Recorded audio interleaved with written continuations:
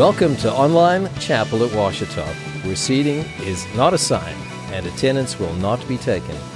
And now would you give a warm Ouachita welcome to our host, James Taylor. On this week's episode of the Chapel Podcast, we're reaching back to 2014 to a talk given by Dr. Danny Hayes sharing a biblical perspective on sarcasm. This was originally part of our annual Christian Focus Week, but the topic continues to be a relevant one. Dr. Hayes serves as the Dean of the Pruitt School of Christian Studies here at Ouachita. He has authored many books, including The Temple and the Tabernacle on God's dwelling places in Scripture, and From Every People and Nation, a biblical theology on race. He's also co-authored a number of books with colleague Scott Duvall, including God's Relational Presence and Grasping God's Word. To find out more about Ouachita or the Pruitt School of Christian Studies, you can visit obu.edu. At the end of the message, we've left in a brief Q&A between students and Dr. Hayes. The audio quality doesn't allow for you to hear all the questions as they're asked, but we thought it was worth keeping in. And now, here's Dr. Danny Hayes sharing a biblical perspective on sarcasm. I was kind of been, surprised and not surprised to see the interest on this topic, sarcasm. And certainly I think the planners, the organizers, when you guys came up with this, you hit a nerve here, where everybody sees the need for it. So anyway, I appreciate the opportunity to come and to have this discussion. It is something I think about, so it's not like it's just new to me. If I was talking with Tracy earlier this afternoon, she said, I sent we're making out the fall schedules. She said, I've sent we developed it. She said, I sent the fall schedule out to next fall's graduates. I haven't heard back from them. And I said, we won't hear back from them till about 2 weeks after the time when we can change the schedule. And so it's just one of these little sarcastic things that you say. I don't know if students or faculty or worse about, the sarcastic kind of stuff, but it is a pretty common thing, and I think it is also a pretty dangerous thing, problematic thing. That's why I think you guys are here. You recognize that. A couple of things. Let's look at the definitions. Interesting term. That comes from the Greek word sarkazo. It's not actually in the New Testament or in the Septuagint, but it is used in classical Greek. Comes from the word sarx, you Greek guys, and it really means to tear the flesh off, to rip the flesh off. It's used of dogs. It's used of horses pulling grass out too. Just to rip and pull this kind of stuff. And then in classical Greece, from there, it came really to mean to sneer at something and to mock, with the kind of the figurative idea of this destructive, tearing kind of thing. So from the beginning, the basic root of the word even has this pretty negative concept. It's a little difficult to define it. People have kind of different definitions. I looked up several, and it also seems to be a little different whether you're using it in a literary context or whether you're using it in a popular context. I found some little different definitions. If you look at Webster's definition, a cruelly humorous statement or remark made with the intention of injuring the self-respect of the person to whom it's addressed, usually by drawing attention to one of his weaknesses, and often associated with irony. Irony being where you're kind of saying the opposite of what you mean. And I think that gets a lot of it, but I don't know that it always has to be cruel. I don't know that I don't see that as a requirement, that it always has to be that way. And so I felt like that was a little too restrictive of a definition. Here's another one that I found, and then I modified it a little. The use of words that mean the opposite of what you really mean to say. That's the irony definition. 2, with a couple of different things. 1, insult or belittle someone. So you use sarcasm to put somebody down. To show irritation. And I think sometimes we use it then. 3, to be funny. It is a humorous figure of speech, Sarcasm can be funny. Sometimes that's why we use it. Or number 4, a combination of the two. You want to insult somebody and be funny.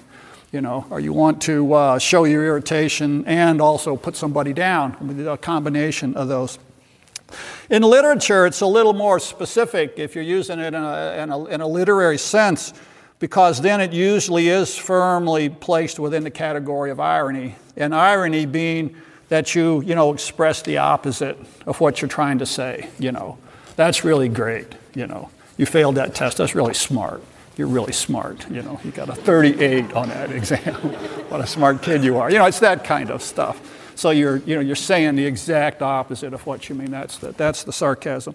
So in that sense, it's related to satire. It's related to exaggeration. It's related to hyperbole. These kinds of things. It isn't exaggerated. But in the popular sense, if you look, sometimes it doesn't have to be the opposite. We'll call sarcasm just this exaggerated belittling of somebody, whether it's the inverse or not. Sometimes we'll see it that way. And anyway, so some other interesting things. Sometimes it's just used to underscore the ridiculousness of a situation.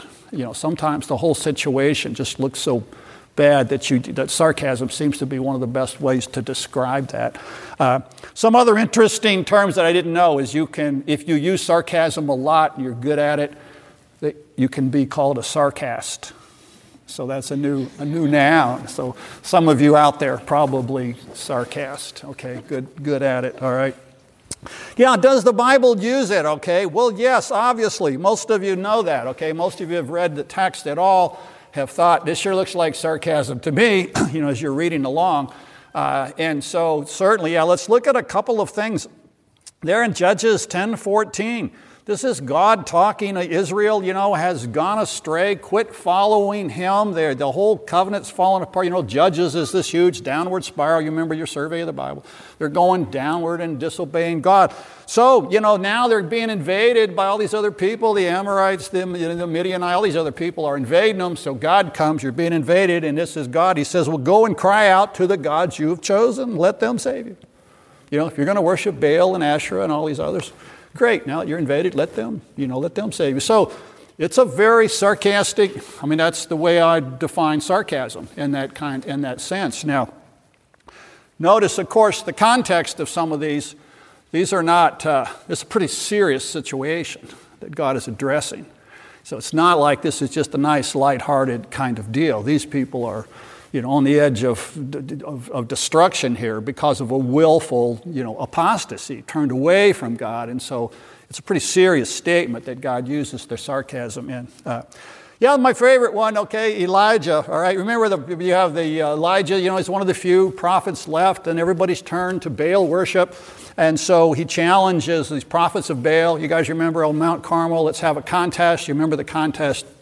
And so they build the altars, and then the prophets of Baal are supposed to call down through Baal the fire from heaven. And Baal's the thunder cloud god. He's a god of lightning and stuff. So this should be easy for him, And so they're dancing around all morning long, the prophets of Baal, calling on Baal to bring down, lightning and stuff. And so at noon, here's where we pick up in verse 27, Elijah begins to taunt them.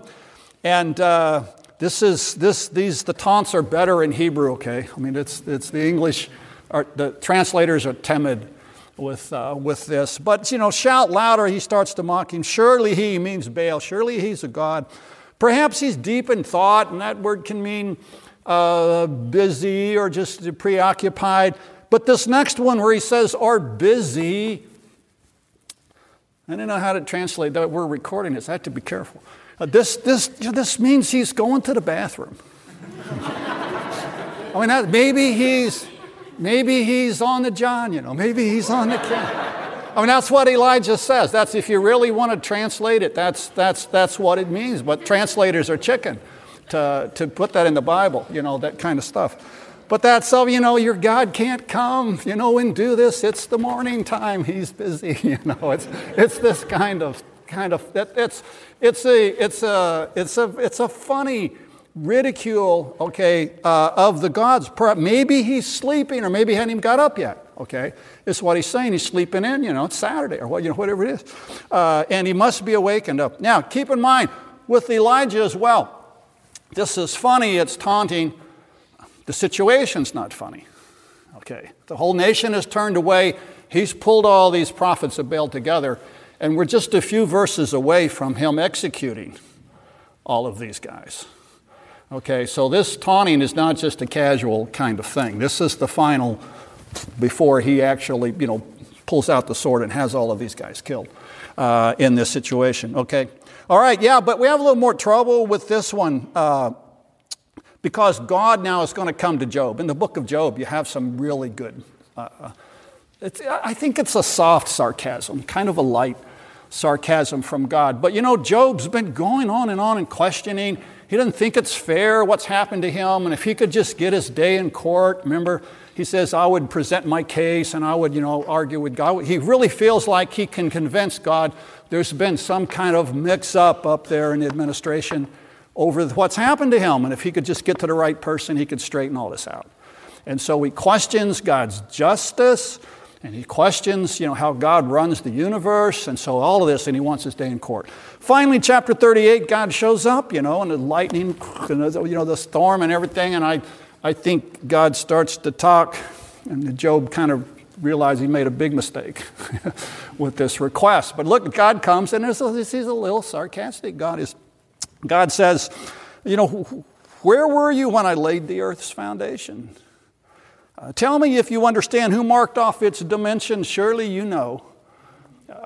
And what God is saying is, you've questioned the way I run the universe. And he says, I don't remember you being there when I formed it. Were you there? And of course, obviously, no. I mean, the answer is obvious, okay? So God has a little, and I don't think this is just devastating any more than the storm and the cloud and God being there in the whirlwind and all of that. But God has a little chiding here. But God goes on. He's not done. He goes on for several chapters with this stuff. A little later in 38, what's the way to the abode of light? Where does darkness reside? Can you take them to their places? Do you know the paths to their dwellings? Surely you know, for you are already born. You've lived so many years. And so, Job, he's been talking with his friends. They're smart. They're elderly guys. They're wise in the world, I don't know how old they are, but they're getting up there. And so God says, you're smart. You know it all. You've lived so long. And of course, it's a mockery of a comparison with God and what God knows, okay? But again, he's pretty, God's not, he's in the process of restoring Job, what he's doing here. But God does get a little ticked off when we question his justice. Okay, I mean, he's very forgiving in lots of things, very easygoing, if you read through the Bible, on some things. And then some things just seem to, he gets a little irritable. And so this challenges justice is one of those things, okay? Anyway, so you get into the New Testament, and there's lots of text, okay, that we have. I'm not trying to be exhaustive, but to just kind of run you through the canon, just different places, locations. Jesus uses it as well, okay? He'll do a little sarcasm. John chapter 10, they're coming at him, they're trying to grab him, they're going to go and stone him, and he says, I've done all these good works, which one are you stoning me for? Okay, there's a little, he's been a little sarcastic, for healing this guy over here, or casting out demons, or, healing the cripple, or the blind. What's the charge, And so it's a little sarcastic, is what he... and it works, he gets away. Here, Paul also will use it, and here in Corinthians, he goes on and on and on with these Corinthians, And again, the Corinthians have challenged his authority as an apostle, and they're splitting up into different groups and the church is splintering there. Paul is just beside himself over that, and they're following other individuals, and not really listening to Paul. And so, he's talking to them. You guys have already become rich. You've become kings even without us, And then he comments, I wish you really had been kings. We might be kings with you. And he goes on here, we've been made a spectacle of the whole universe. We're fools for Christ, but you're wise. So this is Paul the Apostle talking to the Corinthians, we're weak, but you're strong. You're honored, but we're dishonored. And so Paul is painting this contrast, and he is being very sarcastic in how he is doing this. Now, again, in Paul's situation, he's pretty irritated with them. And he's got a pretty serious situation that he's trying to correct. And so, well, what we see in these different situations is, the Bible uses it, characters in the Bible use it, different situations. The prophets use it to criticize the false gods. We saw that likewise in Judges. When people turn away from God, God uses sarcasm. He uses a little bit when he's chiding Job. Paul is using it when he's engaging with the Corinthians and trying to straighten them out and bring them back. Okay, and so then we come to, well, if the Bible uses it, then can we use it? And I would say yes and no, mostly no. Okay. Because we're going to, you can't just assume because God uses something that you can use. He uses lightning too, and things like this. It doesn't mean you can do that. When you can walk out on the water, then maybe you can do some of that other stuff, feel like go ahead. But right now, since we can't realize that it's not just, we're on the same level as he is, that's Job's problem, okay? So keep that in mind. It's a powerful literary tool, okay, I think, that can be used, I think, sometimes appropriately, but most of the time not. And like any other verbal literary tool, I think we have to filter it through the guidelines that Scripture gives us, and that's what you guys have been dealing with all week long, And so, to me, let's kind of walk through some of these parameters and say, well, what are our parameters? Both for speech, that's the most thing, but also for literary stuff, whether you're writing things formally, or if you're doing, Twitter, Facebook, all of the other stuff as well. So a couple of obvious questions. Determine, is it okay to use sarcasm in what you're doing? Question one, of course, does it help to edify people or the church? Are you building up or tearing down with this? And that clears up a lot of it. Okay, clears up a lot of it. That you saw in some of the opening definitions that often sarcasm is meant to belittle. That's the point of it. It's to criticize, to mock, but also to belittle.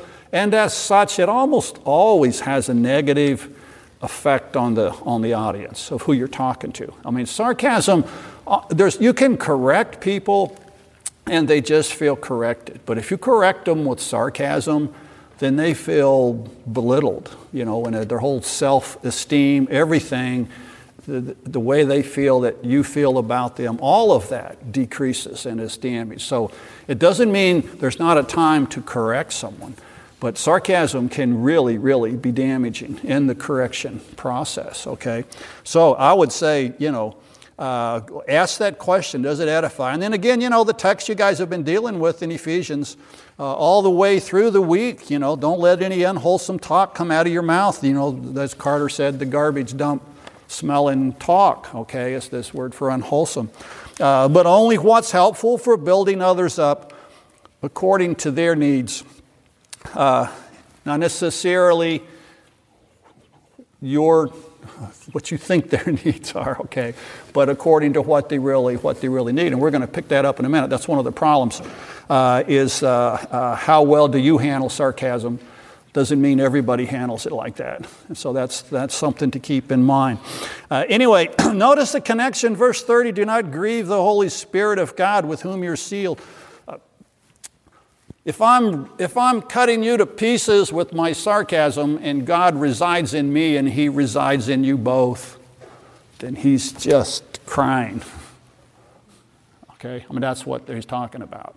That there is that the Holy Spirit is in you and it's in me to pull us together, to unify us together. That's where Paul's hammering in Ephesians. It's just we are unified by the Holy Spirit, and the Holy Spirit is happy when we're pulled together and grieved when we're being ripped apart. And talking unkindly, saying unkind things is just what rips apart. And so that's why he's got this Holy Spirit verse right in the middle of all this don't talk bad to each other text, okay? Both before it and afterwards. 31, get rid of all of this bitterness, rage, anger, brawling, slander, forms of malice. And be kind and compassionate. And so again, you're getting ready to use sarcasm. Is it kind? Is it compassionate? Not very often. Okay, usually it doesn't fall into that. Okay, a couple other things also. What Proverbs does, of course, is there's a bunch of proverbs on wise speaking, how to speak, how not to speak, and so the second one, a wise man's heart guides his mouth, and his lips promote instruction. Pleasant words are a honeycomb, sweet to the soul, healing to the bones. This.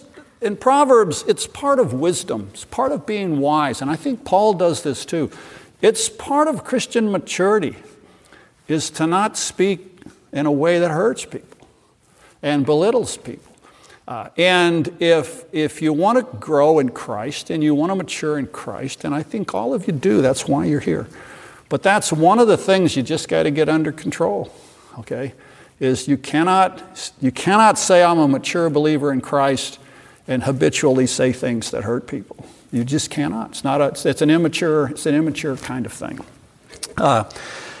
Personally, my own personal pilgrimage here, and I'm looking around. Donna said she might come. She's not here. Okay, so I'm not held to the truth here.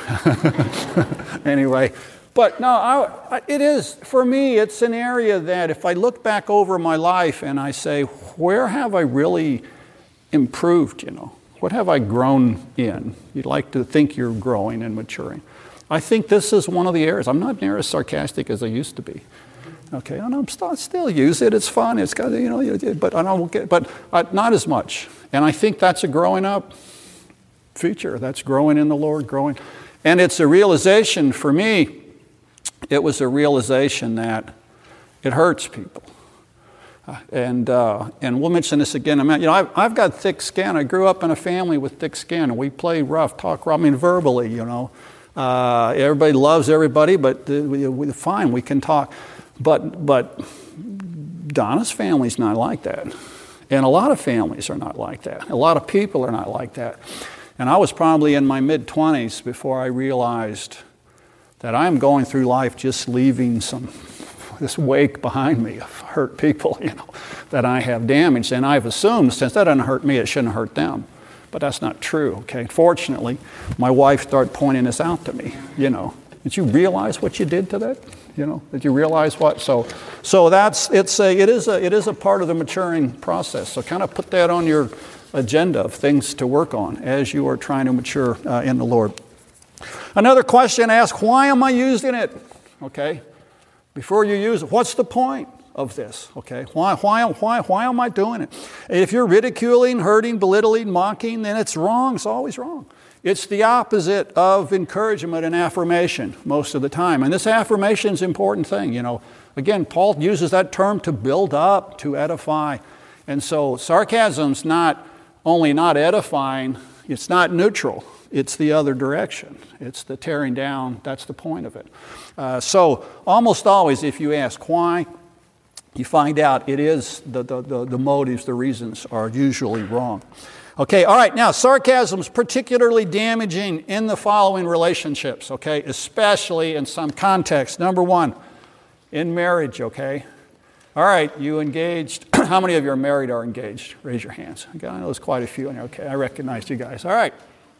All right, you married and engaged, nearly married folks? Absolutely, here's the law. Absolutely, positively, get rid of sarcasm. Get rid of it. Okay, get rid of it. They told us that when I was going through our marriage counseling back before Don and I got married. One of the best things I got out of those marriage counseling sessions. Just get rid of it. Because it is counterproductive. It damages the marriage relationship if you're using sarcastic kinds of language towards each other, because it belittles and doesn't affirm. And it's one of the critical things you want to do in that marriage is to reaffirm and build up each other. That's one of the things you need the most from your mate, is to be reaffirmed and to be built up. And sarcasm goes the other direction. So especially there, just bite your tongue, okay, and learn to be complimentary and cut sarcasm out. Number two, of course, children. Again, down the road, you're raising kids. If you're parents, they need to be reaffirmed. They don't need sarcastic stuff. And those of you that have sarcastic parents, You felt that. You know how that hurts, okay? And so just put it in. You're not going to do that. Number 3, friends. And again, I would qualify that in that you need to know which of your friends can handle it and which can't. Okay? I mean, I will confess I'm a lot more sarcastic if I'm hanging out with Duvall and Carter and, Eubanks, we're just cutting up and, those guys got me, they got thick skin, we know each other well, and so we can be a little sarcastic and, even there you can overstep the bounds, okay? Even there you can be damaging and hurting. But I cannot take that same kind of sarcastic freedom that I have with my best friends and carry it over into any other friendship, relationship of other friends. And so it can be just very, very, very damaging in lots of places. So you need to be careful with how you use it around your friends. Some of your friends can probably deal with it. Still better not to, probably. But for your broader circle, you got to realize you can really hurt your friends with the way you do sarcasm. Number 4, in ministry, just don't use it. Okay, it's because you don't know who all. I mean, the people you have a broad range of people that you're dealing with in ministry. If you're speaking from the pulpit or if you're speaking, there's a lot of people there that you are going to damage, that you're going to hurt. They don't have thick skin. They get damaged. So be careful with how you use it. Don't people that work with you in the church, all of those. I think it's very, very, very dangerous. If you need to reprove or correct someone, you'd say, sure, the Bible calls on us to do that, but don't do it without the sarcasm. Find an easier way to do that. Okay. All right. So why do we do it? What's the problem? Really, I thought about it. I thought, why do we keep using it when we know it's damaging? I would say number 1, it's funny, okay? And we somehow think if we can be funny, it's all right. And we will sacrifice lots of things to be funny for the sake of being funny. Sarcasm's easy to be funny. It's an easy humor. And so that keeps us going. The other one is it becomes a habit. We picked this up in junior high school. Some of you started in the 5th grade, okay? You were early bloomers. But somewhere along that line, you learn that the sarcasm, how to pick it up, and then you can be funny. In junior high, you really blossom. By the time you're in high school, you can really go. Now you got to college, and you're even better, okay? Quicker, wittier, you got a broader range. You've been educated, and so, but it just becomes a habit. And you talk that way all the time. You lapse right into it. That's your normal bantering. But the junior high stuff in the marriage. When you're in junior high at first, that's the only way you know how to flirt. Right? I mean, you're a little sarcastic. You're criticizing each other. You're making fun of it. That's the only thing you know. So it works, And so you have this, and then suddenly you're in high school doing the same thing. I hope you're not doing that now. Okay. Still using sarcastic stuff with the flirt, okay? You go into a dating context and you're trading insults, You guys are laughing, but that's true. And you carry that right over into marriage. No, get rid of that, okay? Grow up. You're not in junior high anymore. Be complimentary, be nice, build the other one up. That's the huge part of the goal of the relationship, okay? All right. So, another reason for sarcasm, you're just indifferent. Now, this is a little scary, okay? That's a little scary. If you're trying to follow the Lord and seek the Lord and serve the Lord, boy, you have got to be concerned about people and your impact on them for good. So sometimes I think it's just indifference. Or you just get a little lazy. Or maybe you don't realize you're hurting people. But let me tell you, you are, okay? And you have to realize that. So take responsibility, for what you say and what you tweet, Twitter just fits, Sarcasm is just easy. Because it's a little one, it fits right in the number of characters. You can tweet all kinds of sarcastic things. Church Curmudgeon, you guys follow him on Twitter? Okay, that is the funniest guy. And sarcasm is about 90% of what he's doing, okay? In that sense, though it is, the church curmudgeon's a little bit of a self-critique, okay? He is, from inside the church, he's laughing at us, as a church. I mean, it's an introspective kind of, we need, we got some things that should be made fun of as far as how we're doing things. And so it's sometimes I see, sarcasm okay if there's a little bit of introspective, if it's kind of a self kind of thing. I mean, in that sense, I could say, all right, I think I can see it. But it is contagious and infectious. If you got friends that are sarcastic, it's hard for you to break that habit. If it's in a marriage and you're both doing it, it's a little easier. You need to sit down and tell each other, we're going to quit doing this, okay? And try to build each other up. Because it is contagious. People, I wish we could quarantine those, who did it. But no, we really laugh at them and kind of elevate them. And if you're clever and witty and sarcastic, everybody likes your tweets get retweeted a lot if you're really funny on your sarcasm. So anyway, at the end, I was thinking, the top one-word sarcastic statements, duh, is right at the top. I like that. Well, duh, kind of making fun of somebody does something dumb, Girls like to say fine. They don't mean fine at all. That's the end of the deal. You're arguing about something. Well, fine. Anyway, and we say, great. We don't mean great, at all. It's just, and so there's a list. You guys could add, what do you use? What are your terms in the whole thing? So anyway, all right.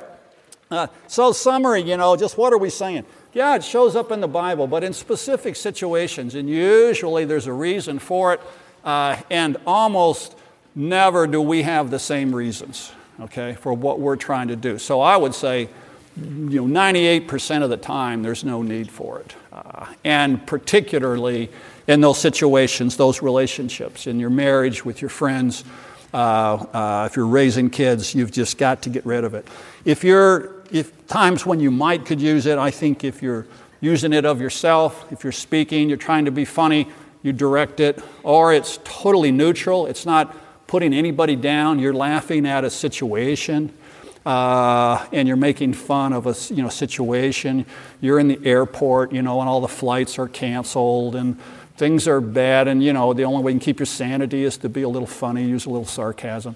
I don't see that as, I don't care if you hurt the airport, criticize. So in those kinds of settings, I don't see anything wrong with it. Just don't make that become a habit to where you do that when you run into using against people, okay? The other pages, I'm not going to read through those. I just pulled these off of the internet real quickly. And again, not all of this is really sarcasm by the tight definition, but you can look through some of those. Anyway, all right, so let's questions. What do you guys got? Let's question and answer on about this or anything related or comments you'd like to make. Yes? So, what situation do you think sarcasm would be appropriate? Speak louder, Kyle. What situation do you think sarcasm, in what situation do you think sarcasm would be appropriate to use? Yeah, it's as a literary tool, I think when you can use it to be funny without belittling people. And there are times when you can do, like I said, we're all laughing at the airport or something that's neutral, that's outside. It's not directed at somebody. And so, are there times when you can do that? Yeah. I think you can use it in that sense. I think you can use it of yourself. The title of the paper, the best lecture ever. Okay. Well, that's just it's a joke. And so sarcastic stuff like that doesn't put down anybody but me. And so in that sense, to break ice, I think things like that are okay. So, and I think there are those contexts when it's okay to use it just as a literary tool. You just need to be careful that you're not using it when it's hurting someone. And then the danger is that maybe you don't think it's hurting someone and it is. That's the challenge. That's the problem. Yeah, good. Yes. Do you think it's okay for a professor to use sarcasm for the student before they play that student with a racquetball?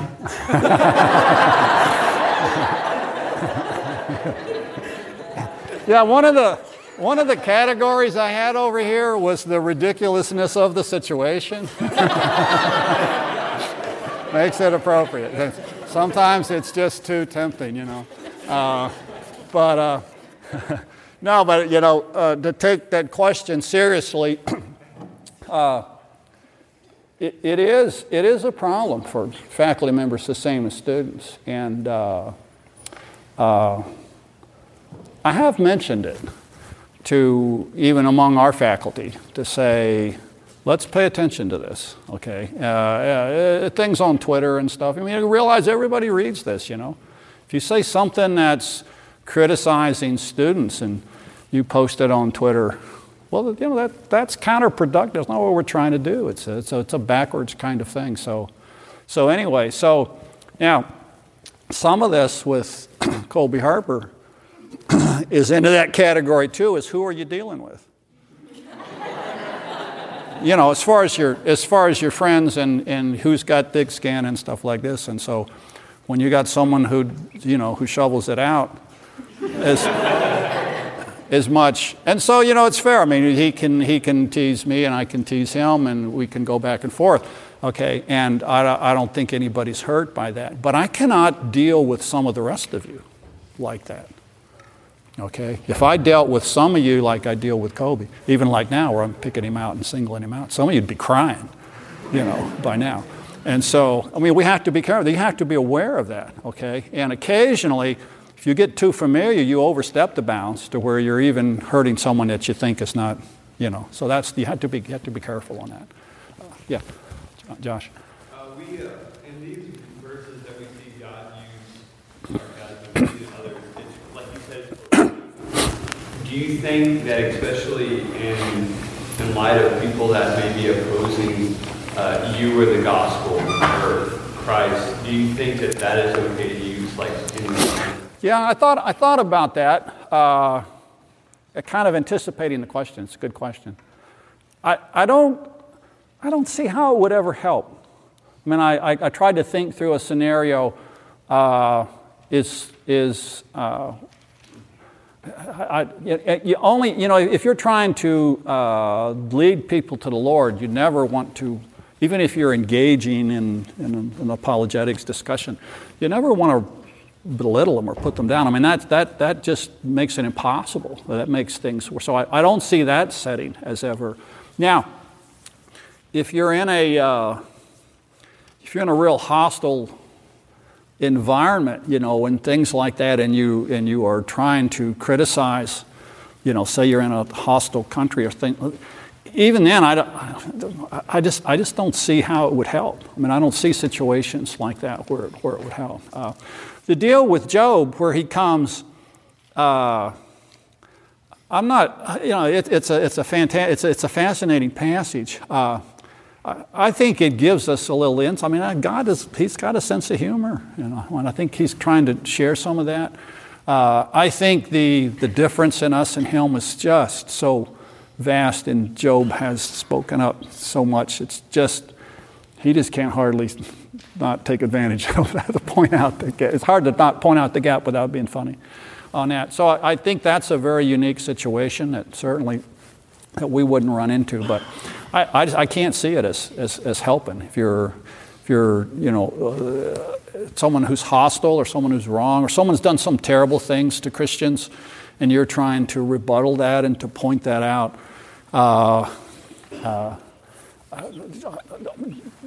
and in that sense you may be trying to judge them rather than pronounce that judgment in that situation. But even then, there's better ways to do that than with sarcasm. I tried to think of some examples that it might be, and I couldn't come up with any in that category. Yeah, good question. Yeah, Sadie. Aside from laziness and the things that you have under humor and habit, do you think that there are some other subtle things that sarcasm reveals about someone's character, like negativity or, lack of confidence in themselves, maybe?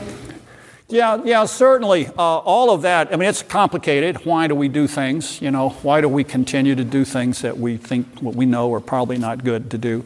Being naive, you don't realize that it's hurting others. The insecurity, that's back to learning to flirt in the junior high. kind of thing. You've grown comfortable with that kind of dialogue and in bantering. That's the way that you do it. And you are insecure with doing something else. Most of you guys anyway, and I was certainly this way at your age, we're not very comfortable at saying something nice to the girls. Just come right out and say, you look nice, you look cute, you're smart, you did. These kinds of things. It's just awkward because we didn't do that in junior high, And so there are some insecurities that you fall back behind that safety of the sarcasm and other kinds of put down kind of stuff. So I would say it's a little oversimplistic, the reasons that I gave. I'm sure it's more complex than that. And if you've grown up with it, if your parents were that way and your friends in your house and your whole family, then just to say it's a habit is a bigger thing. It's something you didn't necessarily pick up in junior high. You've just had it there all your life. So in that sense, you are reorienting a lot of the way that you're thinking, reacting, and dialoguing with people. But that's true of things in general, how we talk with folks. Are we encouraging, uplift, not just sarcasm, but everything else? Are we encouraging and uplifting, or are we harsh, and are we hard on people? And a lot of that is related to how did you grow up? Through the power of Christ and the Spirit that dwells within you, we're challenged to be different and to break out. And we've got all these wonderful models in the Scripture to be positive. We've got the power of the Spirit to fall on and to change, and to consciously say, I'm going to be nicer, I'm going to speak nicer. In my marriage with Donna, I get nicer as I get older as far as what I say. We're mushy and sweet and stuff, and it's if I'm that way, she's that way. If she's that way, I'm that way. It grows. It gets bigger and better and better. And it's corny and it's goofy, and I don't really want you guys to hear all this stuff, but. But you can cycle in that direction, okay? It's a good direction to cycle, or you can cycle the other way as well, and it's devastating in the other direction. So it is one of those things that you can change and you can improve things when you're conscious and work at it in that area. Yeah. If we know someone who's being more sarcastic and you can see that right in front of you, what's the best way to do that person? Yeah, good question. What do you do if your friends are friends? A lot of that depends on how close you are. What can you say? For me, I think I remember very, very clearly. I was co-teaching a Sunday school class. I was in seminary with a young woman, and this is when I was just starting to date Donna. And we had a something kind of meeting or something, and I had really been pretty tacky to this co-teacher, And Donna just kind of said, you really hurt her. And I said, what? I had no idea. It never crossed my mind that I had. She said, no, look at the situation. She said, you said such and such. And I looked at her and she just wilted. Honestly, I could just see her wilting in the chair there because of what she said. Well, for me, that was an important moment. it was, and I still remember it very clearly. So I'm thankful for that. I'm thankful. I had no idea that. And then I began to realize I've done that to lots of people. And so from that one, that helped me. So I would say, depending on who you have, who your friend, how can you approach them?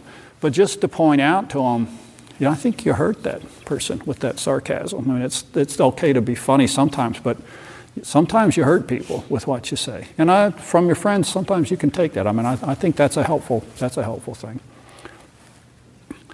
And they can turn, we're all hypocritical if we say that. I'm hypocritical lecturing you guys on sarcasm because, we're all, it's not like any of us have gotten rid of that completely. So, you'll run into that risk, but I think it's worth it to point it out. Yeah. Megan? My question is just along the lines of, do you think sometimes being sarcastic can be good to point out someone's ignorance, not necessarily to belittle them, but because sometimes people can be blinded so much by an opinion. Yeah. So, but good for you last time. Yeah. Is it okay? Let's think of an example. You got a friend that's really prejudiced or racist or something, and you want to use sarcasm to underscore that. Archie Bunker, All in the Family TV program. That's exactly what they were doing. to America. Yeah, you know. I would say if there's a time, I mean, there are some times where a strong rebuke is appropriate. Still, you have to be careful with the belittling end of it. But I think in some cases like that might be one area where you might do it to poke fun at that. You're really loving, and that what you said, tell them that, something like that. You're really caring for lots of people, aren't you? It's a sarcastic kind of statement, but it might be really making its point in those contexts. So, yeah, I don't know. This is what it seems to me. Yeah, one more question or so. You guys, these are great questions.